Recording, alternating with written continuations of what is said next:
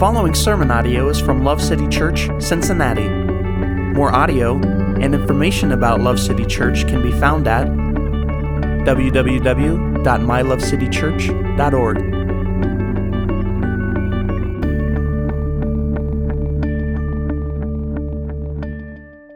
All right, Proverbs 6, verses 20 through 35. Here we go. My son, observe the commandment of your father, and do not forsake the teaching of your mother. Bind them continually on your heart. Tie them around your neck. When you walk about, they will guide you. When you sleep, they will watch over you. And when you awake, they will talk to you. For the commandment is a lamp, and the teaching is a light. And reproofs for discipline are the way of life, to keep you from the evil woman, from the smooth tongue of the adulteress. Do not desire her beauty in your heart, nor let her capture you with her eyelids. For on account of a harlot, one is reduced to a loaf of bread. Interesting analogy, isn't it? And an adulteress hunts for the precious life. Can a man take fire in his bosom and his clothes not be burned? Or can a man walk on hot coals and his feet not be scorched? So is the one who goes into his neighbor's wife. Whoever touches her will not go unpunished.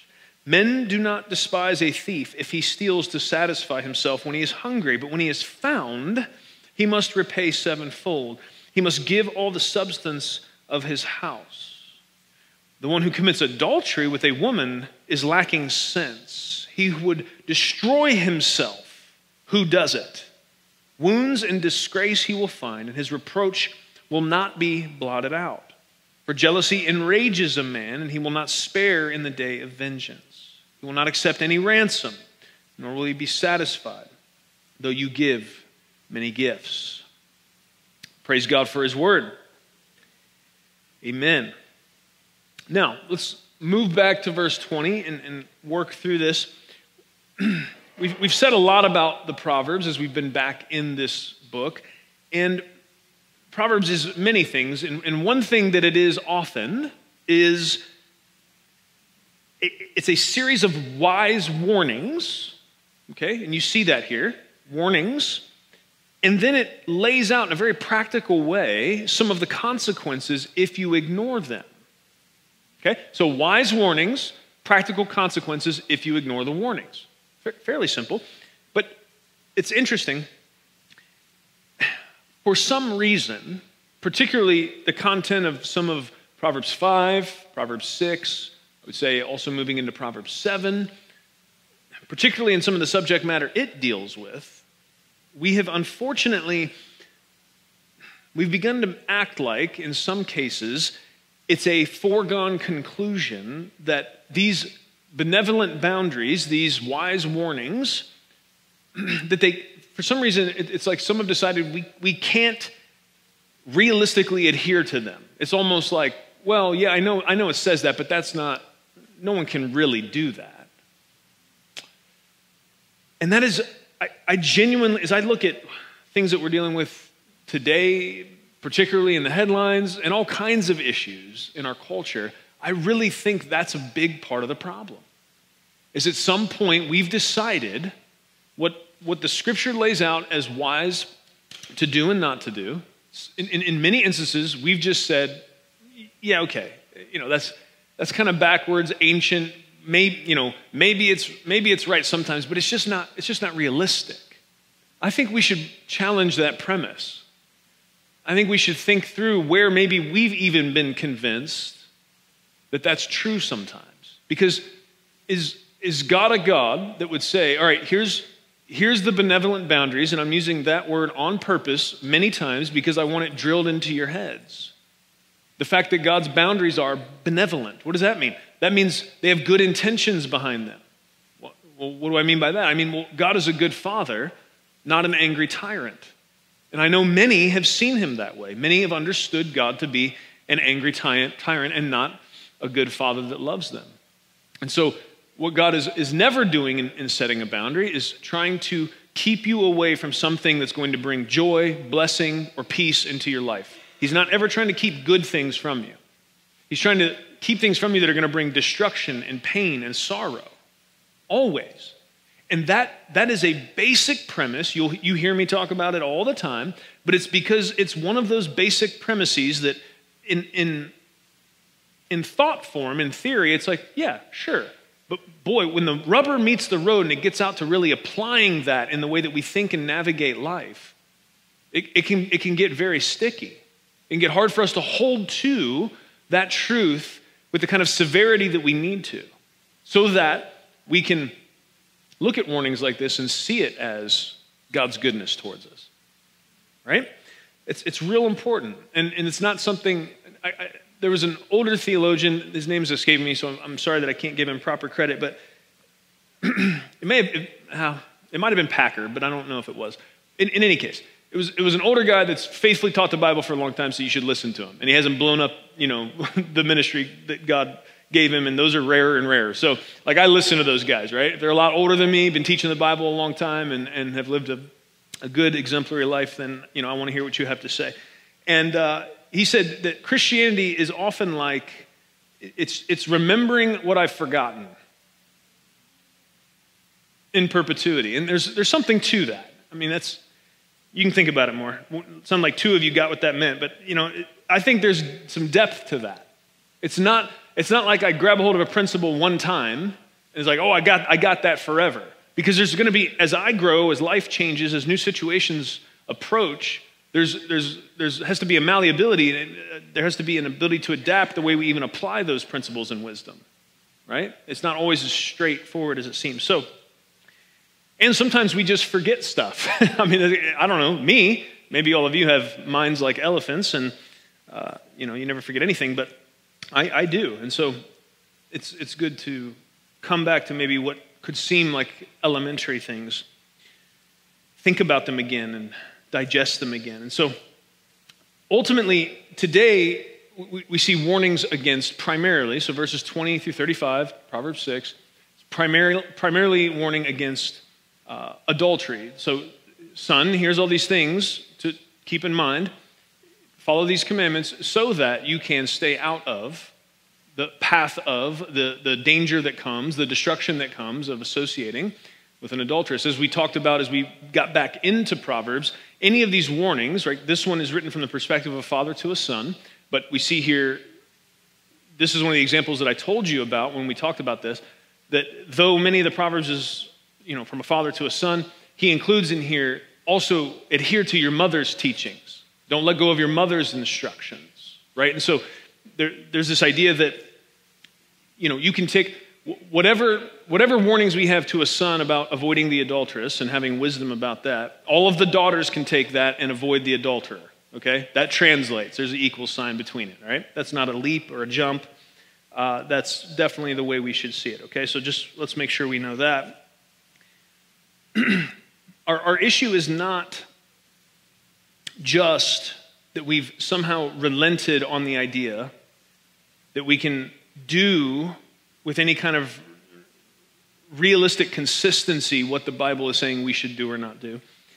We also sometimes have fundamental misunderstandings about God's design and purpose, and in a lot of things. And I think today it would zero us in on. And I would maybe argue that the whole time we're going to spend in Proverbs for this session, being in Proverbs 5, 6, and 7, it all kind of surrounds misunderstandings, lack of wisdom, lack of trust in God's design and purpose for marriage and family and sex. That you can kind of summarize going 5, 6, and 7. It hits these different specific aspects of that, but it's all kind of in that bucket, okay? Let's just look again, starting in verse 20, and see what we have here, okay? It says, my son, observe the commandment of your father. Do not forsake the teaching of your mother. Okay, here's some things to think about. Many of the hot-button cultural issues we're dealing with today that have to do with fundamental understandings around God's purpose for marriage, family, and sex, a lot of it, if you really, man, it's so easy to get caught up in auxiliary and symptomatic issues that spring up out of things. It's hard work to stop and think and pray and ask God for wisdom about what are the roots? Because oftentimes, by the time we get to thinking about addressing problems, it's when it's already bubbled up and it's at its final kind of iteration. But most of these things start somewhere down lower. There's roots to it, right? Weeds that grow, they grow underground for a minute before they even pop up and you see them, right? And so what I'm getting at here is, verse 20 says, my son, observe the commandment of your father, do not forsake the teaching of your mother. That assumes that there's instruction from the father and teaching from the mother. What am I doing? I'm trying to identify a root issue here.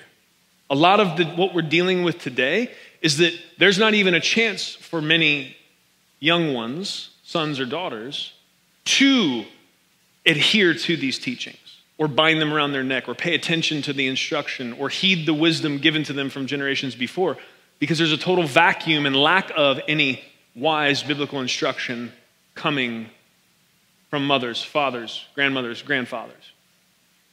And so how do we take that, friends? Well, first of all, some of us hear that, and because we're trained to think biblically, we know the Word of God is a mirror, so we take that automatically. And if there's children in our lives that we've been entrusted to have influence over, we start to think, okay, all right, that's maybe a good point. How am I doing on that? Am I offering biblical wisdom and a framework to the children that I've been entrusted to have influence in their life?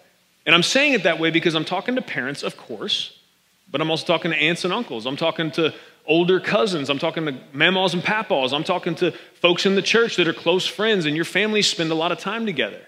The children in your life that you've had the opportunity to influence and have stewardship over is not restricted to biological parents. We talked about that more in previous sermons in this series, so I'm not going to belabor that point.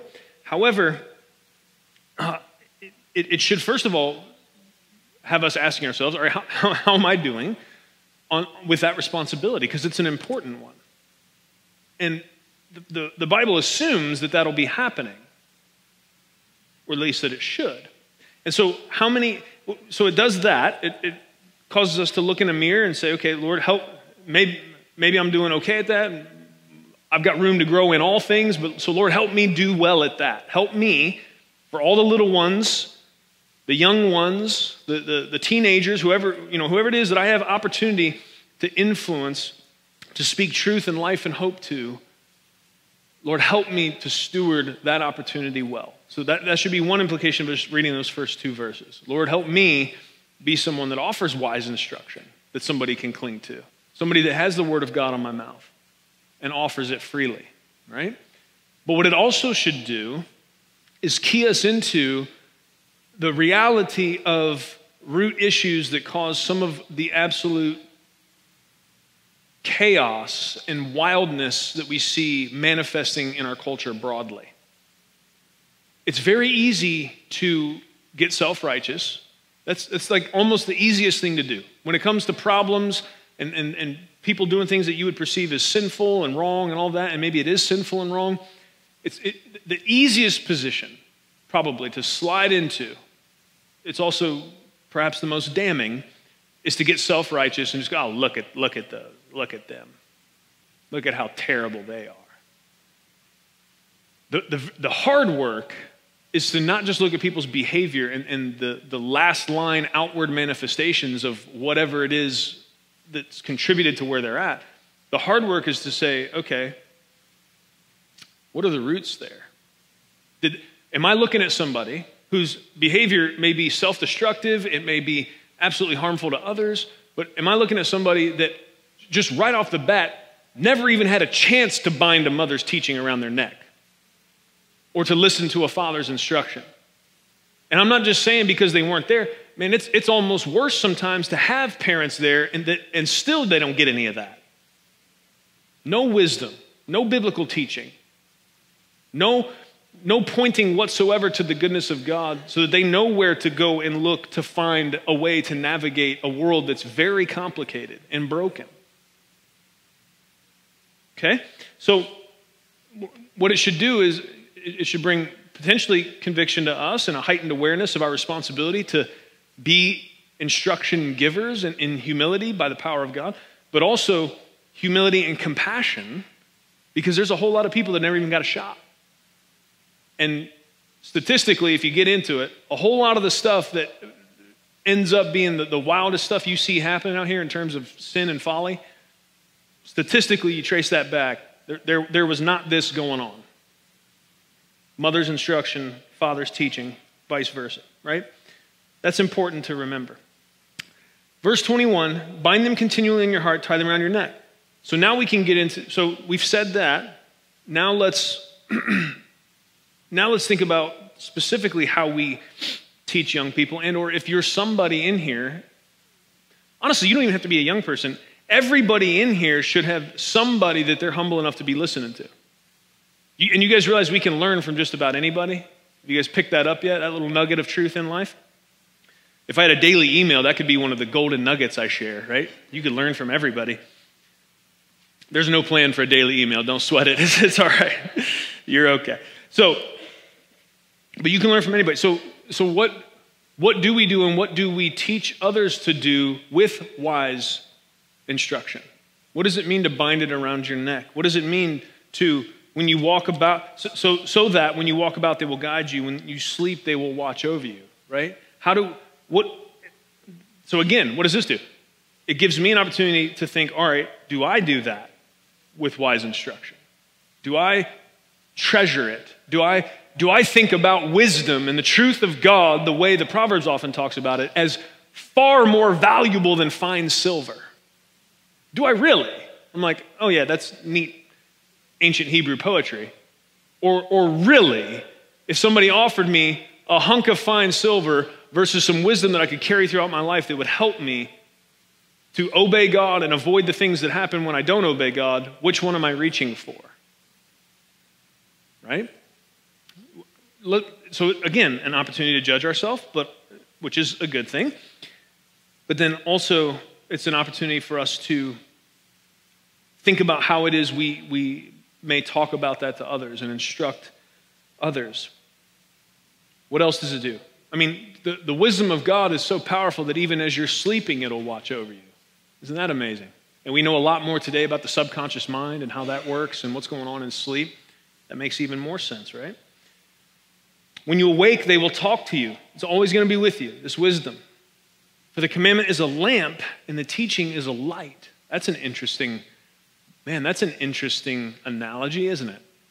And light is used throughout the scriptures.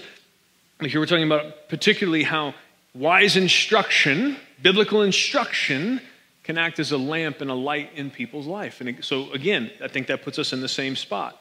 Let me do I think about it that way?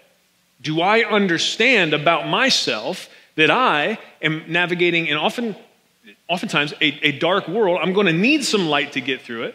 So do I acknowledge that? And furthermore, do I acknowledge that I myself have dark spots in my understanding, blind spots in my ability to navigate? Am I humble enough to say that?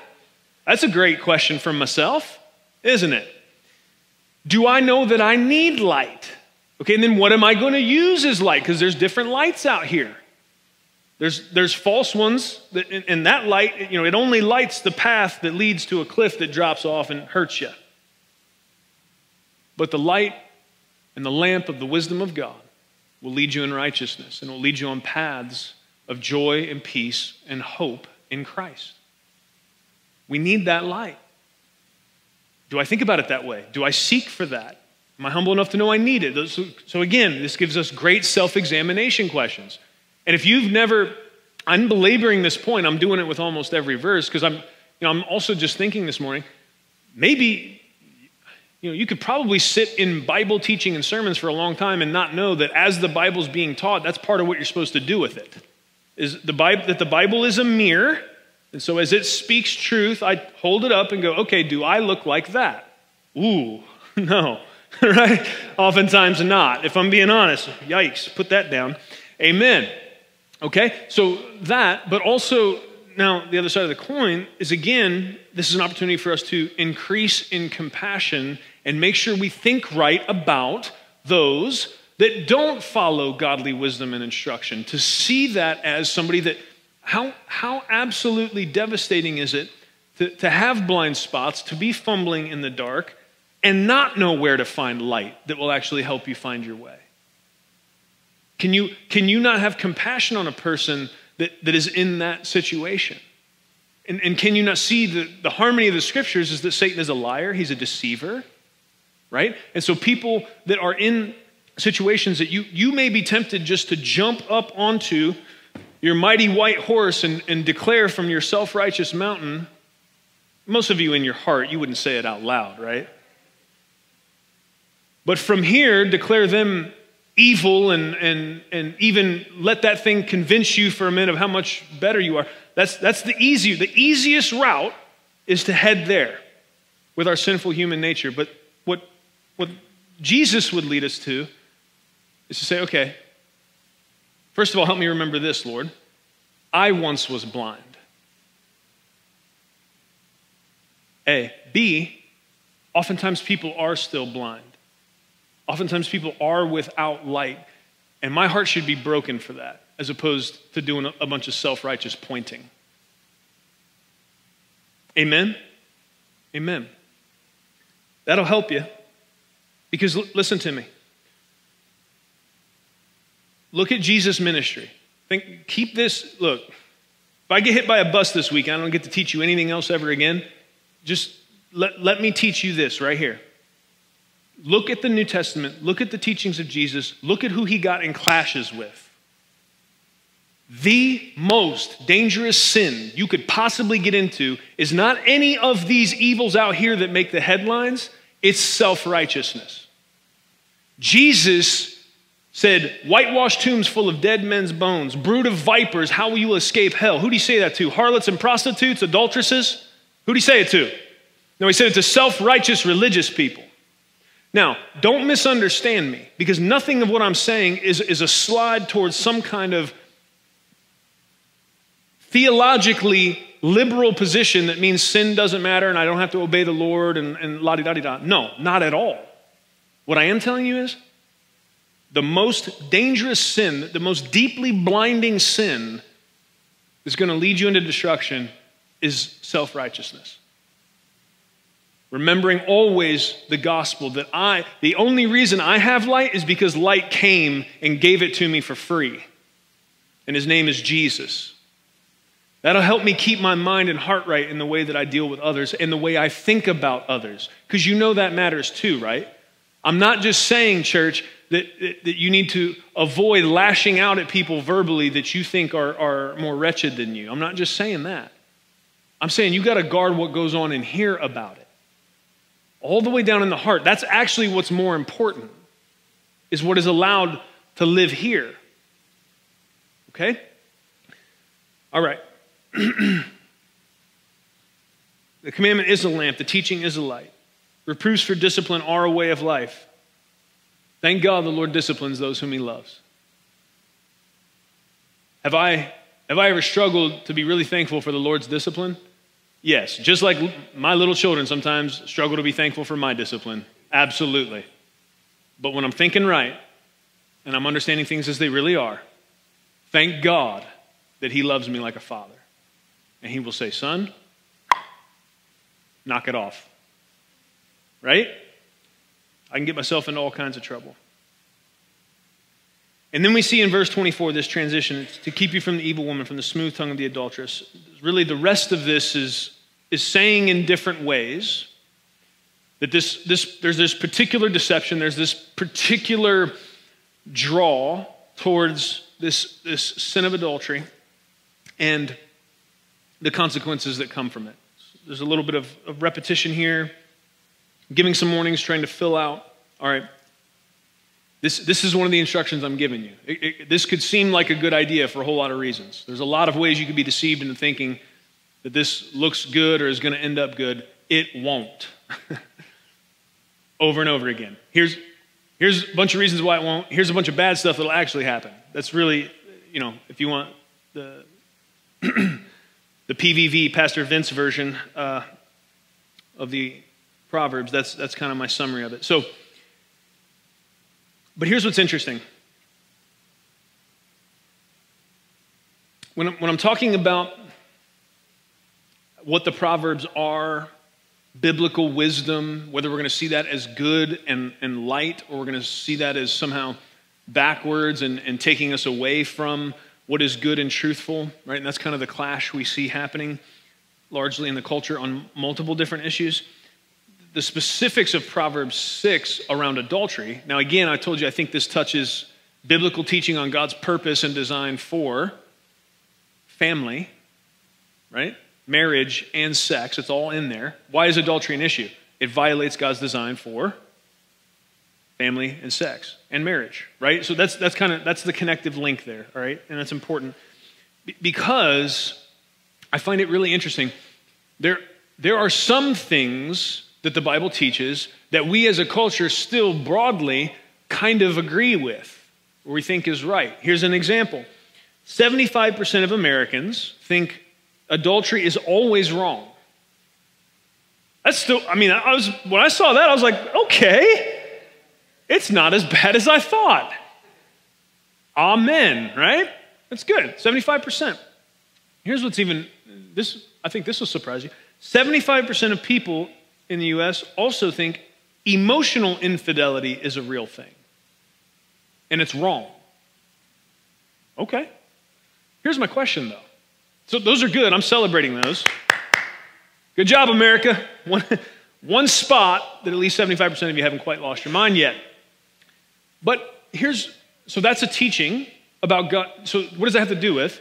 It has to do with God's design for marriage and family and sex. So we still broadly, 25% of people out here, I don't know what they're doing, swingers and stuff, I guess. It's like, yeah, adultery's cool, doesn't matter. And you get how you can get there, right?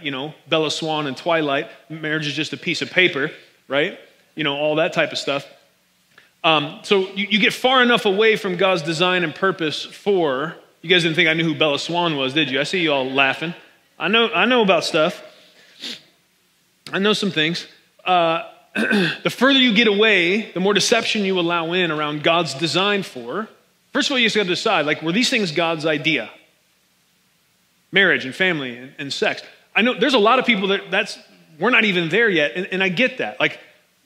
Part of what we have to do as good missionaries, part of what we have to do as good ambassadors for the kingdom of God, is we have to be wise enough to understand where we're at in the conversation with somebody. And that's what I'm not seeing very much of, unfortunately, in current hot button issues. And I mean all the way up to this week. You got to have some sense about you and understand that throwing memes on the internet for the most part is not going to be helpful on really complex issues. They get down all the way to the root of God's design in creation for elemental things like marriage and family and sex. So a lot of where any good work is actually going to happen here, any real kingdom ambassador work is going to happen, is in the context of relationships where there's enough trust to be able to ask enough questions to find out, okay, who am I even dealing with here? Am I dealing with someone that even believes God exists? Because if I jump all the way to, okay, well here's God's design for this, but I haven't stopped to see if this person has hurdles in their mind and heart about whether God even exists, I've jumped the gun and I'm screaming into a black hole. You understand what I'm saying? And I'm just speaking to you like this because I'm assuming that you care about how to be good ambassadors for Christ's kingdom in the time and place that you live. I'm just making that assumption as Christians that you understand that's what you're here for. Okay, good. There was a bit of a rumble out there. I'll take it. All right. So, what does that mean? What I'm saying is, it's interesting to me on that one that still some of the basic truth that flows out at the level of consequence when it comes to adultery, that's been enough to kind of convince me. There's still enough visible pain, I guess, from that. Experienced, felt pain from deviating from God's design when it comes to cheating on somebody that you're married to, right? That people are still like, yeah, for the most part, at least we got a majority saying, yes, that's wrong. But how do we make decisions about where the Bible starts to be right and wrong when it comes to whether or not God made these things and then how they work best, right? So there's fundamental issues here, and ultimately because 75% of people in the U.S. still are answering, I think adultery is wrong. I want to use this opportunity because I really see Proverbs 5, 6, and 7 kind of as all together in a series, all addressing these issues: marriage, family, sex, God's design for that, what happens when we deviate from it. And what are God's purposes and designs, and then what are the deviations, right? Because how would you get into the place of being deceived and to think adultery is a good idea, right? Or the right thing to do, or worth it at all, right? How could you get there? Well, you could have an anemic, fundamentally flawed, somehow broken understanding of God's purpose for marriage right off the bat. So let's look at that. What is God's purpose for marriage? Well, a lot could be said about that. Sermons have been taught, books have been written. I'm going to boil it down to this idea. God's design for marriage is that it would be much more a covenant than it is a contract. I think that distinction would help us boil down the differences between the way God's church is meant to approach marriage and the way the typical person out here today sees it. Because I'm wondering, with the typical attitude, right? If Bella Swan is your theologian, okay, and marriage is just a piece of paper, why is adultery wrong? I don't get, if there's nothing sacred to it, and you might be thinking, well, I don't know, man, that's kind of, okay, but if sex is just a physical act, and it's just like what animals do at the zoo, then why is adultery wrong? What are your feelings hurt about?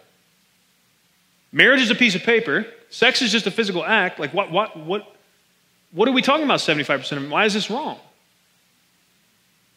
And if family is, I mean, good Lord. I mean, we're getting to the point now where family is you know, I don't want to get too far down that. If we don't see any sanctity, or we don't see any design purpose in the way God established family, I just don't have time in this sermon. The trail that opened up there in Pastor Vince's head and where it all went, it's like, nope, we're going to close that door and come back to the notes, okay? That happens sometimes. You didn't know all that was going on when I'm up here preaching, huh? Aren't you glad the Holy Ghost is real and helping me while I'm doing this? Good Lord. You think these are long normally. My goodness. I could have you all here till you passed out. Promise. But if you have a fundamental misunderstanding of God's purpose and design for marriage, God's purpose and design for sex, God's purpose and design for the family, all of a sudden, I can really understand how somebody, I could start to really understand how 25% of people can get to the point of saying, yeah, adultery is not wrong. But what I'm saying is, I don't think the bulk of the 75% are saying adultery is wrong because they've really got a robust understanding of God's design and purpose for marriage, family, and sex. Some do, amen. Right? But the ones, so what I'm talking about is the ones that say it's wrong but don't have that. Why? Why? Well, I would say partially because there's something in us that understands these things, even if we haven't been taught the fullness of where it all comes from. Right? C.S. Lewis and others would call this along the lines of the language of a universal moral law. You'd be hard-pressed to find a culture throughout time that would celebrate adultery as a virtue. I'm not saying there's not maybe certain small exceptions to the rule, but that would be very strange in the grand scope of human history. For the most part, and that's what I'm saying. So what does that tell you? I guess what I'm proposing is that's evidence when you're trying to search for, all right, what is true, what reflects ultimate reality here. When you have this kind of general witness, even without the details of why, in a bunch of people, that just feels wrong, right? What do you decide about that? Well, you could decide it's an evolutionary. It's the. That's funny to me. It's the result of certain natural selection and evolutionary pieces that came together. Or, and I can get that. I shouldn't giggle at it. I mean, I can understand how you could maybe get there. But when it comes to things like this, it doesn't hold a ton of water. I think the answer is pretty clearly that God made us and fashioned things in a certain way. And Romans 1 says, like, something in us looks for that, right? That God's divine nature, that his great power, it's evident in what has been made and how it's been made. And something in us responds to that. So fundamental misunderstandings about marriage, it's a covenant and not a contract. What do I mean by that? Well, I kind of already said that. If it's just a piece of paper, if it's just an agreement of, we'll do this as long as it's mutually beneficial. If it isn't sacred, if there's nothing in marriage that has to do with covenant love, right? That I'm going to prefer you above myself, and you're going to do that, and we're both going to do that to reflect Christ to one another. If none of that's in there, then it starts to fidelity starts to make less sense, right? Family. God ordained marriage all the way back in Genesis, commanded them to be fruitful and multiply. The basic fundamental structure of human existence is the family, and parents are meant to teach and instruct their children in the wisdom of the Lord. The kind of smallest building block of human society that God instituted and started all the way in Genesis is the family. Families are God's idea, okay? You might say, well, I don't know. Okay, but think about this. Instruction of the father, right? Teaching the father, instruction of the mother, all of that. It's not just Proverbs that says that. Let me read you this from Deuteronomy 6. We're talking about the purpose of families, okay? This is Deuteronomy 6. Now this commandment, the statutes and the judgments which the Lord your God has commanded me to teach you, so that you may do them in the land where you are going over to take possession of it. So that you, hear this, so that you, right? So what do you say first? Listen, here's the commandments of the Lord. Why? Why these commandments? So that you, your son, your grandson will fear the Lord your God, to keep all his statutes and his commandments, which I command you all the days of your life. And why? Why do we want that? Why do we want people to have a proper reverence for the Lord and understand that he's good? Why? And that your days may be prolonged. Now, Israel, you shall listen and be careful to do them, so that it may go well, so that it may, what? It may go well for you, and that you may what? Increase greatly, just as the Lord, the God of your fathers, has promised you, in a land flowing with milk and honey. See, that's a problem a lot of times with these discussions. You have people that are Christians, but not thoughtful or careful, that they don't reason like we see in Deuteronomy here. Why did I point that out to you? We want to obey all these commandments, keep all the statutes, right? All the days of your life. Why? So that your days may be prolonged, right? So that it will go well for you. You may increase greatly, just as the Lord, the God of your fathers, has promised you, in the land flowing with milk and honey. Now, what I'm saying is there's zero motivation ever throughout the scriptures of like obeying God, because if at the very end, if you don't, there is judgment for that. Of course that's there. But the primary, Romans says it's the love of God that draws men to him. Isn't that what it says, bro? That's what it says. And here the reasoning is, look, man, I'm giving you these boundaries. Why? Because these boundaries, you stay in these boundaries, there's good things. Go outside those boundaries and there's bad things. We're back to that very simple premise that each of us need reconvinced of almost every single day. But we also have to be ready to share with others. So many people's perception of Christians, because, again, people that either are Christians or not very thoughtful or aren't Christians at all, have pounded on tables, pounded on pulpits, and said, do this or don't do this because you're going to go to hell if you do this or don't do this. You go to hell, you're separated from God for eternity because you reject the grace offered by Jesus Christ. That's what affects eternity. Every single one of us have a long list of brokenness in places where we've deviated outside of these benevolent boundaries. God wants good for you. He loves you. So what are the statutes? What are the commands? This will help you. Hear, Israel, the Lord is our God, the Lord is one, and you shall love the Lord your God with all your heart, with all your soul, and with all your strength. What does he want? He wants you to love him. Isn't that amazing? It's not obey him because he wants you to fear him because he's on an ego trip. The Lord has done all that is necessary for you to know that he loves you. And what does he want in return? What should come naturally? To love him in return. He wants a real, does that help you? I hope it helps you. He wants a real relationship with you based on actual, genuine love. That's what God wants. What's the most important commandment, teacher? They got Jesus, right? We got it from We got it from the man himself. He confirms what we see here. What does God want most of all? To love the Lord your God with all your heart, soul, mind, and strength. And then he ties to it inextricably, can't take them apart, to love your neighbor as yourself. And friends, in the days to come, you're going to have a lot of opportunities to either love the Lord your God and love your neighbor, or to love some perception of God and walk around self-righteous, and the second one is not going to do. Okay? And what else? Okay, you shall love the Lord your God with all your heart, with all your soul, and all your strength. Okay, so I'm going to give you these commands. They're real important. Here's why God wants good for you. What's the command?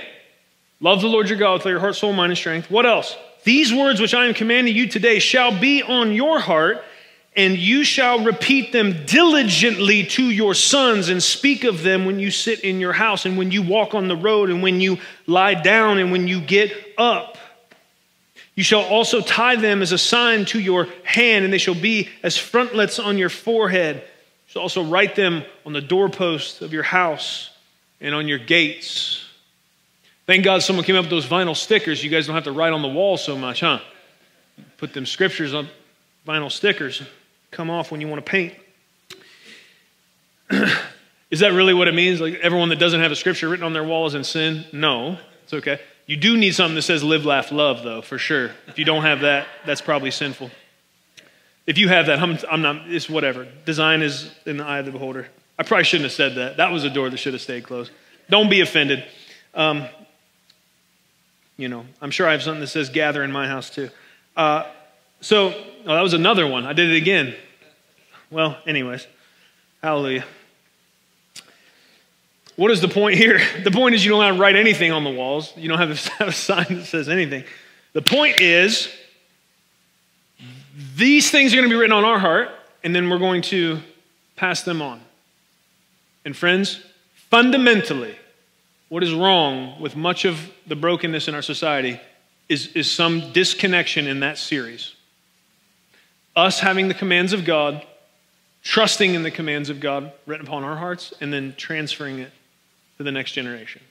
When that chain gets broken, the more that happens, the more those benevolent fences that God built break down and deteriorate. People run out of them, and absolute insanity ensues.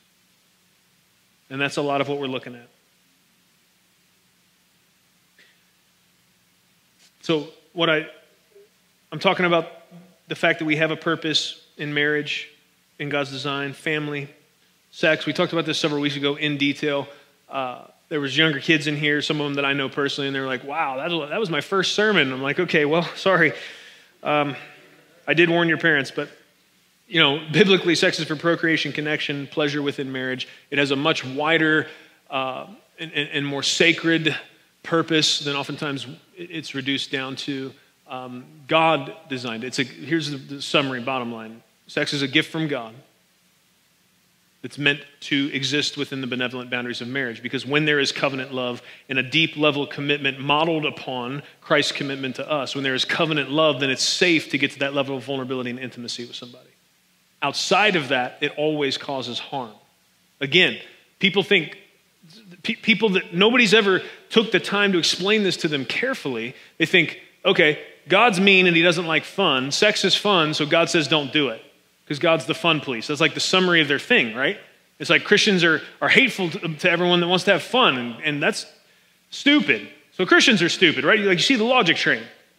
And sometimes there are those that because they aren't thoughtful in the way they present these things, like they've earned the label. But we should be thoughtful and scriptural and careful and gentle even in the way we talk about all of these things, keeping in mind everything we talked about starting from the beginning. Man, you don't know why somebody believes what they believe about a certain thing. But if it's separate, if it's different than what the Bible teaches, you can be sure there's a blindness issue there. There's a deception issue there. I can't tell you if it's because no one ever told him any better. I can't tell you if it's something happened to him or Satan just was successful in tricking him. But whatever it is, we don't get to just treat people like trash and because we think we've got it all figured out, man. I was blind too and still am and still am being brought into the light day by day by the grace of God. Let me keep a firm grasp on that as I'm engaging anybody else. Satan will consistently attack the idea that God has a purpose and design for marriage, for family, and for sex. And it leads to many, many, many, many painful iterations for people. This is in the pocket for this. And because of what's going on this week, I don't know that we can not take this opportunity, being in God's word, being in this pocket, to go ahead and specifically address what's happened this week in terms of Roe v. Wade and all of that. And here's what I want to say first of all. I will not, nobody ever possibly could, say everything that could be said about this if we stayed here all day. If you think this is a simple issue, you haven't thought about it enough. And I'm not trying to offend you. It's not simple. It's moral. It has deep moral components. It is inherently now political, which makes it even more complicated because people's ideas of there's such a wide spectrum, right? You got my body, my choice, abortion is murder, and then there's a bunch of stuff in the middle to think about. Do you understand what I'm saying? There really is. And so if you, it's fine if you think that me saying it's complicated is overcomplicated. I'm just telling you, well, let's talk about it afterwards if that's what you think it is. Because this is multifaceted, multi-layered. It's gotten complicated. That's probably, part of it probably is by design of the devil to make it very complicated, okay? But so I can't say everything that needs to be said about it, but I want to say some things to you from a scriptural perspective. First, here's the most important, and based on the sermon so far, you probably already see this coming. Here's what I'm asking you to do, okay? I don't have responsibility or authority to say anything to the rest of the Christians in Cincinnati or the United States, but this is our church family, so I'm talking to you, okay? So here's what I'm asking you to do first and foremost when it comes to this abortion firestorm that now has been let loose. Don't be fools, first and foremost. This is what I'm asking of you. Don't be fools.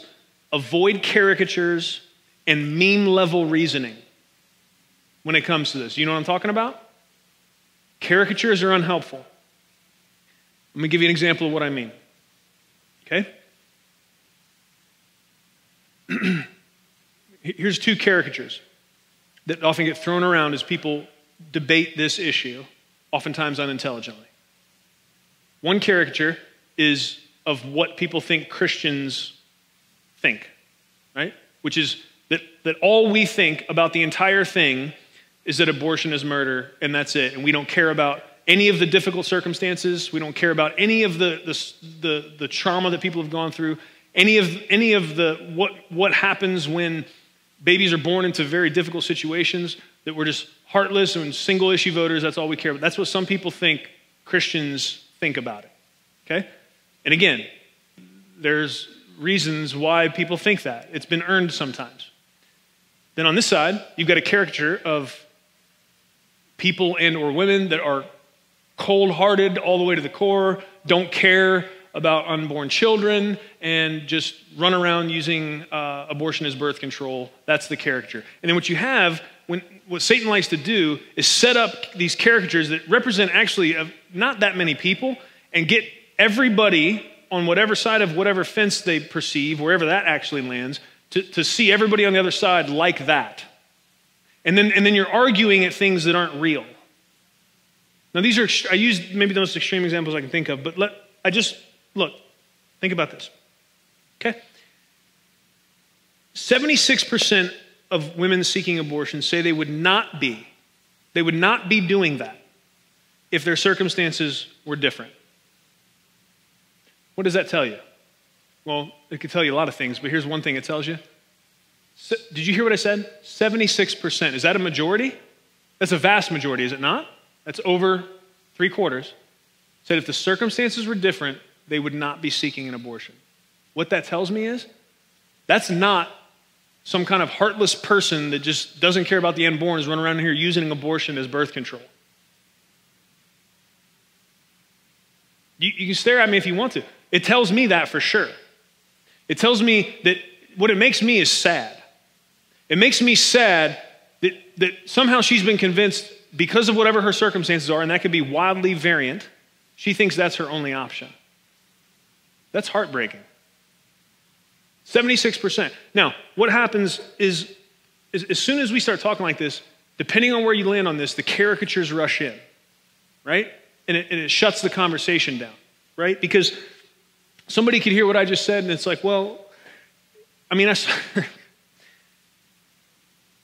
first of all, why does this tie to everything else we're talking about? Am I leaping here to connect this? I mean, well, I don't want to be condescending in the way I say this. To me, there's no leap. The chains connect very neatly between Proverbs teaching on sex and family and marriage and abortion. And if you don't think they're linked, 86% of abortions in the U.S. are unmarried women. Okay? There was a breakdown somewhere. Okay? Again, I want us to be compassionate about this. I want us to see the darkness of it, the lack of light, the lack of feeling any kind of hope, and see us as people that primarily are not to be dealing condemnation out, but hope. Because if you got 86% that were unwed, that oftentimes is contributing to them being a part of the 76% that if their circumstances were different, they wouldn't be looking to do that. They wish, what does that mean? They wish there was another option, they just don't see one. That's heartbreaking. And I want to make sure we say this very clearly, because somehow, when it comes to the discussion around abortion, the caricatures by self-righteous people oftentimes disproportionately look like women. And you might say, well, yeah, no, listen to me. The fact that 86% are unwed and 76% feel like they have no options, men are as responsible for that or more. Irresponsible man boys running around here willing to have sex with people that have no desire whatsoever for what sex does. Everyone, let's make sure there's not an information gap. Everyone understands here, I've said a lot around all of this. I probably should have started here. We all know that sex makes babies. We know that, bro? Everyone got that? Everyone's been at least to enough school to know that. Okay, amen. There's some great little books written by Christians that lay that out so you can talk to your kids about it. If you haven't seen the details yet, we'll hook you up. I'll buy it for you. Okay? So we know that, but then somehow we end up villainizing these women that often get left holding the bag. And we're not talking about these dudes running around. Irresponsible. Now again, you're hearing my temptation to get self-righteous right there. Did you hear it come out? Because for me, I have a lot of compassion on the women. The dudes I want to smack. I'm just talking. Is it okay for me to be real, or do I need to pretend up here like I have this all figured out all the time? I do want to smack them, but I have to remember the same deception that allows me to think about women in difficult situations and not having any options. The deception that leads them into the places where they are. Those young men oftentimes probably had no instruction. They maybe had no father teaching them God's design for family and marriage and sex. So they're equally deceived. So I need to have compassion on them. I need to be willing to take them alongside and teach them and be kind to them and not dunk them on their forehead. Amen? But let's not be one-sided on that issue and where the problems arise. Because I'm trying to get to the roots. You understand? This may have felt like it got convoluted, but I promise this entire sermon has been us digging down to the roots and trying to figure out why is so much jacked up for so many people when it comes to family, marriage, and sex. Why is there so much pain in this world as a result of deviation from God's design in these things? That's really the entirety of what this sermon is about. Okay? This just particular issue got very extra relevant this week, and I don't want to send you out here without at least some basic things to be thinking about and praying about. Because you gotta navigate this thing now as it unfolds as believers, as kingdom ambassadors. Okay? And I want us to do that humbly and thoughtfully, but also full of truth, grace and truth, just like Jesus. Okay? Here's some more caricatures that get thrown out. There's two major institutes that kind of track abortion statistics. You get the CDC, and then there's something called the Guttmacher Institute. The second is typically understood to probably be a little bit more accurate, but I want you to understand that institute is not anti-abortion. They would be on the other side of the thing. So hear these stats and know this isn't like some pro-life group skewing numbers. This comes straight from the Guttmacher Institute. Look into them. They would advocate that abortion is a right that people should have in basically any circumstance that they deem necessary. Okay, so this is their numbers, all right? Because here's other caricatures that come up. I heard somebody got on TV that has a lot of influence, and instantly, when this Roe v. Wade thing happened, I'm talking instantly, it jumped to caricatures about incest and rape and the burden that it would put on people to be forced into situations like that. And let me just say something. I'm about to read a stat. I want you to process the stat and understand how it plays into the entire conversation. None of this means that we should not have compassion for every single person put in that situation. And I just want you to know that anybody that puts someone in that situation and doesn't find genuine repentance in Christ is going to get dealt with by him. Nobody gets away with anything. Oftentimes what will happen in this conversation is there's this character like, well, Christians don't care about all these hard cases, right? Hard cases being women that end up seeking abortion because of very difficult circumstances. What are those? What are considered those? The totality of these equals about 7% of overall abortions that happen, which last year was right around 950,000 in the U.S. Oftentimes people will imagine, okay, what about a very young girl that just gets into a bad situation? 0.2% of abortions in the U.S. are girls under 15. 8.5%, that was 0.2%, are under 15. 8.5%, 15 to 19 years of age. 3.7% are over 40. So what that leaves is roughly 85% between the ages of 20 and 40 are the ones that get abortion. These are stats from the Guttmacher Institute. What am I trying to do? Honestly, I swear to you, I'm not trying to convince anybody about anything as far as the debate goes. Even a monologue is not a great place to try to do that. All I'm trying to do is to prepare you to think as you go out into this next week and to be able to engage thoughtfully. That's what I want you to be able to do. Okay? Because I want you, the first thing I asked of you, Love City, is don't be fools. When it comes to this and every other thing where, would you just see an uproar of division and anger and vitriol and hate? You just don't need to guess the source of that. That's not how God does stuff. I don't know what all Satan's up to, but he's up to something. And I want to stand in the way. I want to stand in the way and be a peacemaker. I want to stand in the way in the name of Christ. And I want to be an ambassador of love and compassion.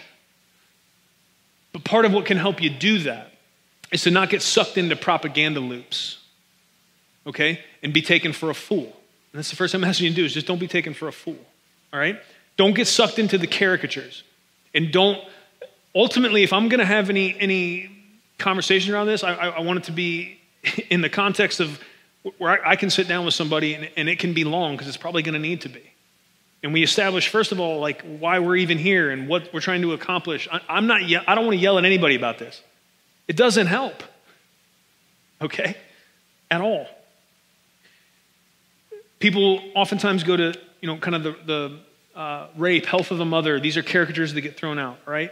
This is also Guttmacher Institute. This is not some,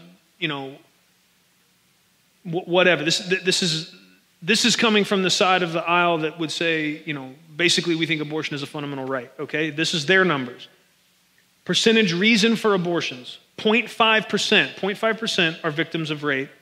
3% are fetal health problems. 4% are physical health problems, 4% would interfere with education or career, 7% say not mature enough to raise a child, 8% don't want to be a single mother, 19% are done having children, 23% can't afford a baby, 25% not ready for a child, 6% goes in the other bracket. Okay? So here's, as Christians, I think it's just really important that we're able to speak about issues like this. And I don't know. I don't know why anybody would hear this, but I'm hoping people will hear you out in your life, right? That's really where I'm hoping the scope of this is able to go out, because there is a caricature of Christians that we're dumb and uninformed, and we just think abortion is bad all the time. And sometimes that's been warranted. Let me clarify what I say. Gosh, this is so complicated. Because, honestly, if you don't know what an ectopic pregnancy is, you probably shouldn't talk about any of this yet. At all. You should probably be quiet. Well, here's why. Because here in the great old state of Ohio, we had a representative not too long ago draft abortion legislation and talked in there about trying to take that and move it and get it. What is an ectopic pregnancy? That's when it attaches somewhere other than uterus. It's not viable. It's going to be a health complication for the mother. That's to go in and deal with that surgically is not an abortion, yet it all gets lumped in oftentimes. That's what I'm talking about. There's so much confusion in all of this, guys. You got to think, you got to pray, and you got to be quiet until you know you've thought and prayed. Don't get out here talking about stuff you don't know nothing about. And this representative, this person elected to be a state representative had to say, oh yeah, I didn't really research how those work when I wrote the bill. That makes me want to throw something. Like, what? Because you have all these fears being awoken in people. Some of you, you're seeing rallies, you're seeing this, you're seeing anger, you're seeing vitriol. That's because there are people that genuinely are concerned that women are going to be denied absolutely necessary health care as a result of abortion bans, dealing with miscarriages, dealing with ectopic pregnancies, other complications. And you would say, oh, come on, well, that's ridiculous. But there's been legislation drafted where they did it. Now, it got struck down, thankfully, because someone with a half a brain looked at it, thank God, and read it before it got voted on, right? Pastor Vince, this is the most political I've ever seen you get in a sermon. Yes, I know, and I don't like it. But it's part of what I'm saying about this issue. It is so inherently complicated because it touches so many different levels. There's a moral issue. This touches morality, biology. It touches political theory. Like, what do you think the role of the government is? That's a big conversation that gets people excited and works on. That really makes people come around in unity, doesn't it? Like, what do you think the role of the government is? Let's eat corn dogs and talk about it and smile. No. No. Okay? And so this is as much that as it is a moral issue, a biological issue. It's a confluence of many rivers. It's very difficult to talk about, and that's why I'm not going to try to get in and unpack all those rivers. I'm not an expert in all those rivers, but here's the flag I want to plant. Here's what I want to say to us. Let's not be fools. Let's not get pulled into foolishness. Let's not get pulled into these caricatures and buying into propaganda. Let's let love guide everything we do, everything we say. Be careful and understand that this, for many people, is far more complicated than you may think it is. Amen. Wherever you land in the thing, wherever you land along the spectrum as you're trying to think through it.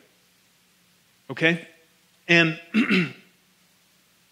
I'm thankful that the scriptures do give us wisdom and does lead us to these kind of bottom line things, because there is so much confusion and there's so much kind of look over here, distraction stuff that happens. I need anchors for my soul. I need anchors for my mind. I need somewhere to run back to when I feel myself start getting pulled into the vortex of all of the swirl of these very complicated things. you might be thinking, well, what's the problem, dude? Are you just not smart enough to understand it all? It's like, well, I would just say, probably not, for sure not that. But I would say if you think you are smart enough to understand it all, you might be the dumbest person in the room. That's okay, right? Maybe not, because if that was you, like, no, I get all of this totally, perfectly. Congratulations, you're God, and we'll sing to you next week. Just let me know whose name we should put on the screen. Just kidding, we're not doing that. There's only one God who knows everything perfectly. And I'm thankful he loves me. And he loves every single person that's been broken by the effects of sin in this world. And he has great hope for them. And he has drawn benevolent boundaries for them. And he wants joy and peace and hope for them. And he wants real relationship with them. And we should do nothing ever that gets in the way of that. Ever. Now, sometimes speaking the truth in love will not land for someone because of where they're at. It will not land in such a way that they're able to receive it. I can't always do something about that. But what I can do something about is praying my guts out and asking God to help me always make sure when I speak truth, it is genuinely in love. And if it's not in love, that he would shut my mouth. Shut it. Because I've got nothing to say if it's not motivated by love. Love for God and love for people. Are you sure? Let me just say this again and we'll end. Teacher, what is the greatest commandment? Okay, Love City, when the scribe said teacher, who was he talking to? Jesus, okay? Do we feel good about the answer we're going to get from Jesus on what is the most important commandment? Do we feel good about that? If it's Jesus giving the answer, can we just go with it? Everyone cool with that? Raise your hand if you're good with Jesus' answer on what is the most important commandment, okay? Good, that's about unanimous. So we all, man, regardless of what you think about maybe even all the rest of the scriptures, most people like Jesus. They like what Jesus had to say. We'll work on the rest, but let's just, right here, man. What's the most important commandment, teacher? Jesus said, love the Lord your God with all of your heart and soul and mind and strength. And love your neighbor as yourself. Here's what I can assure you, dear friend. As you go out into this next week and you try to navigate this firestorm, if you let that great command guide you, you will not go wrong. Amen. Let's pray. Father, we come before you in the name of Jesus. Lord, thank you for your word that is true. Thank you for the book of Proverbs. Thank you for practical wisdom that leads us into very complicated conversations. But Lord, I'm glad that it's there. I'm glad that your word isn't just kind of ethereal and theoretical, but you get right down into the practicalities of things. Lord, please help us as your people to heed the words of the proverb writer, also the command given to us in Deuteronomy. Help us be people that take seriously the responsibility of investing in the people around us, whether they be little children or even those younger in the faith. God, whoever you would grant us influence to speak into, help us take that responsibility seriously. Help that be a motivation for us to continue to study your word and to grow in the fruit of the Spirit. Lord, may our love for people, that you may grant us the responsibility to influence. May love for them be part of what keeps us motivated to stay within those benevolent boundaries ourselves and to keep pursuing you with passion, to keep growing in Christ-likeness. Thank you, Lord. Thank you. Love is the motivation that will never take us wrong. Lord, I ask that you would help us as we navigate this upcoming week. We're in a time and space that humans have never been. It's only really been, Lord, 15 years, a little more, that we have had the ability to get onto platforms and argue with people around the world. It hasn't been that long, and we obviously need help having access to that. Lord, for some of us, the answer might be just to get out of there. And Lord, if that's the case, I ask that you would make that clear to people. Lord, for some of us, it means additional thought and prayer before we type anything. Lord, it's not just what could happen online. There is real pain, there is real fear, there is real anger swirling around these issues in workplaces, all throughout our communities, our neighborhoods. Lord, help us. Here's what we're asking for your help to do. Help us be ambassadors of grace and truth and grace. Help us never think we can separate them, but help us also take seriously the idea that we are your representatives here. Lord, I think of Genesis, the beginning when you instituted marriage and family and sex. You gave all of those to us as gifts, and we can see that the purpose. You said, be fruitful and multiply. That was your command. And now, it hasn't really changed. But now we're being fruitful and we're multiplying those that are your sons and daughters by faith. Help us be faithful disciples, faithful ambassadors. Help us not be cowards, but help us also not be cruel. We need your help, Lord. We love you so much. May we honor you in word and deed and thought this week. In Jesus' name, amen. Thank you for listening to audio from Love City Church, located in Cincinnati, Ohio. Feel free to make copies of this message to give to others, but please do not charge for those copies or alter the content in any way without permission. To give or find out more about Love City Church, visit www.mylovecitychurch.org.